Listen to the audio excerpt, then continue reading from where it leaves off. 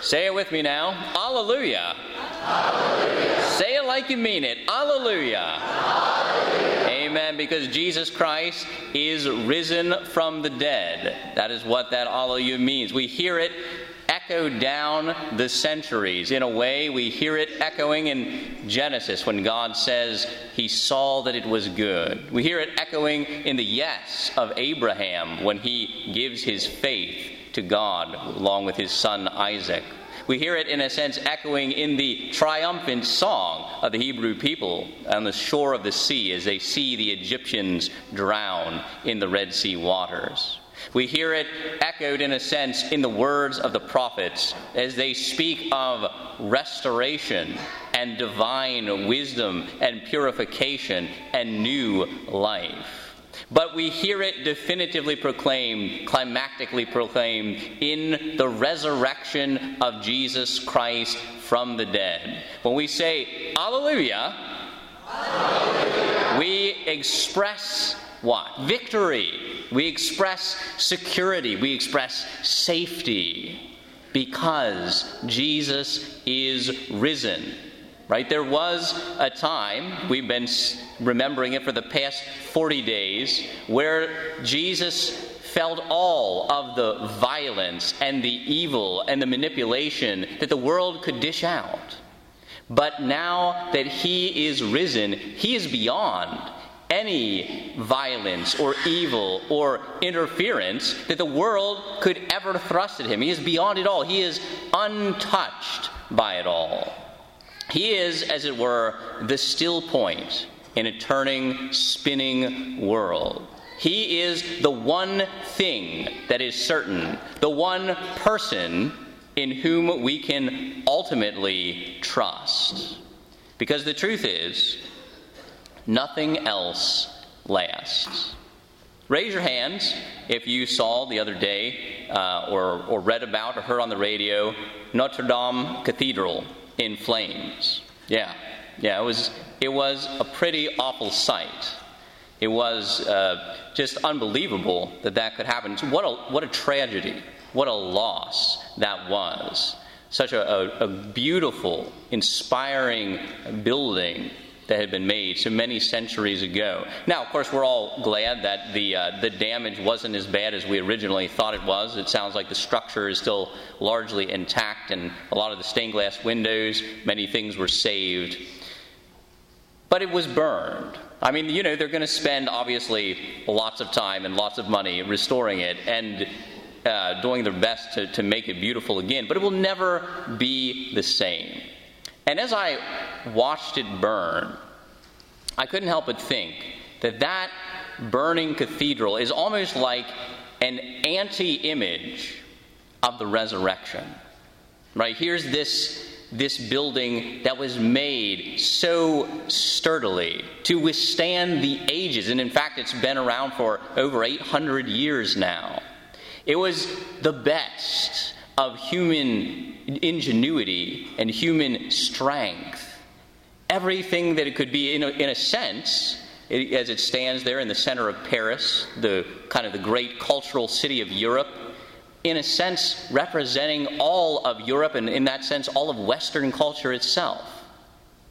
And yet, in one day, before our eyes, it burned.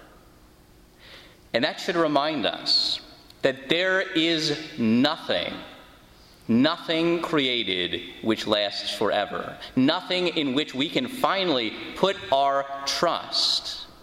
The greatest brilliance and ingenuity of the human mind, human sciences, they cannot save us in the end. They will not last forever.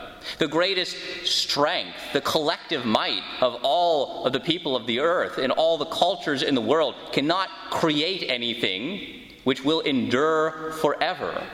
We cannot ultimately put our trust in that. There is no perfect government that will be so well balanced as to always bring justice and never experience corruption, in which we can place our hope. Even the church, insofar as her human side is concerned, is not always reliable and trustworthy. We've just gone through yet another terrible year in the Catholic Church of these revelations of heinous evil deeds by her ministers. And we see that we cannot even always put trust in the Church, in her human members. And we look at our own lives. What is it in our personal life that we feel secure in which we feel that we can really trust? Maybe it's our relationships with our family and our friends. Maybe it's our vocation, our job, our skills and abilities, which we use all the time so well. Maybe it's something simple, a childhood relic that always brings us that sense of comfort, like, Rosebud in Citizen Kane or something like that. Whatever it is,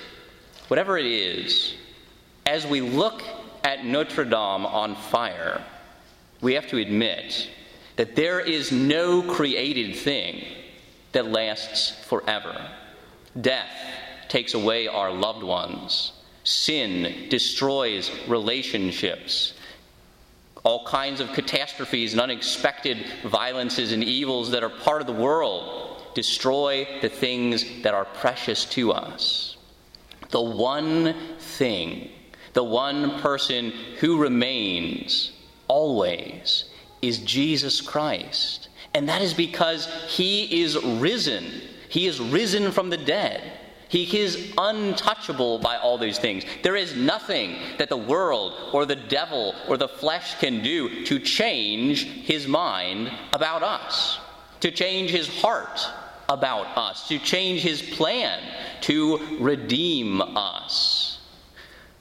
What kind of a man who is also God is this Jesus in which we're supposed to be placing our trust? The Easter story tells us.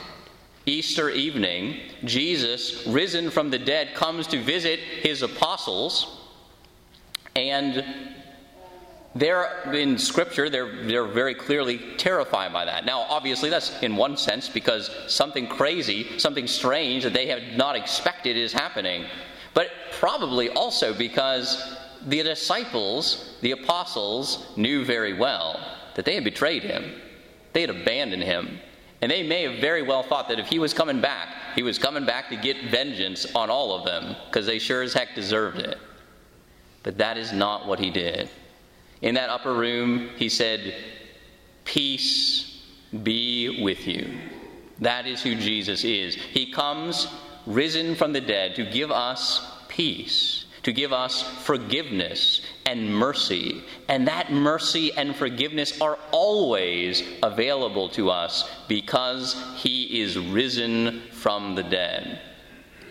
We might say, well, I don't always feel like I'm a very good Catholic. I don't always get to Sunday Mass, or I don't give enough money to the poor, or I don't obey the church's doctrines on contraception or some other topic, Maybe we might say, I don't even feel like I'm a very good Christian. I lie, and I cheat, and I steal. I fall into sexual sin. I let my anger get the best of me.